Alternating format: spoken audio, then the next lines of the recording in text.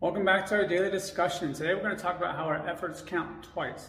Now this wording comes from the leading researcher on the science of grit, Angela Duckworth. And she tells us in her book, Grit, that our efforts count twice. How does she come across this? Via a couple mathematical formulas after defining the word talent as the rate at which you improve a skill after investing effort. So then she takes this with her math and says talent times effort equals skill. And then she says skill times effort equals achievement. So because skill is talent times effort, it could be reworded to say talent times effort equals achievement. That's why effort counts twice.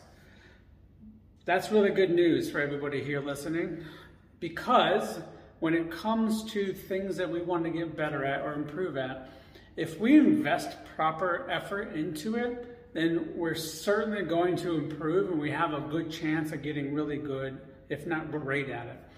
Now, there's a little bit of a caveat here.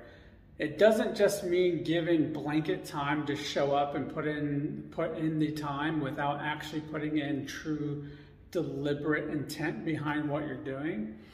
So you do have to have a purpose to what you're doing and understand what you're doing. And when you gain a coach or somebody to help you with those skills of proper practice of it and how to invest your time properly, you can gain quicker. That's a lot of the talent comes in. It's just shortcuts and to get through things and understand them faster.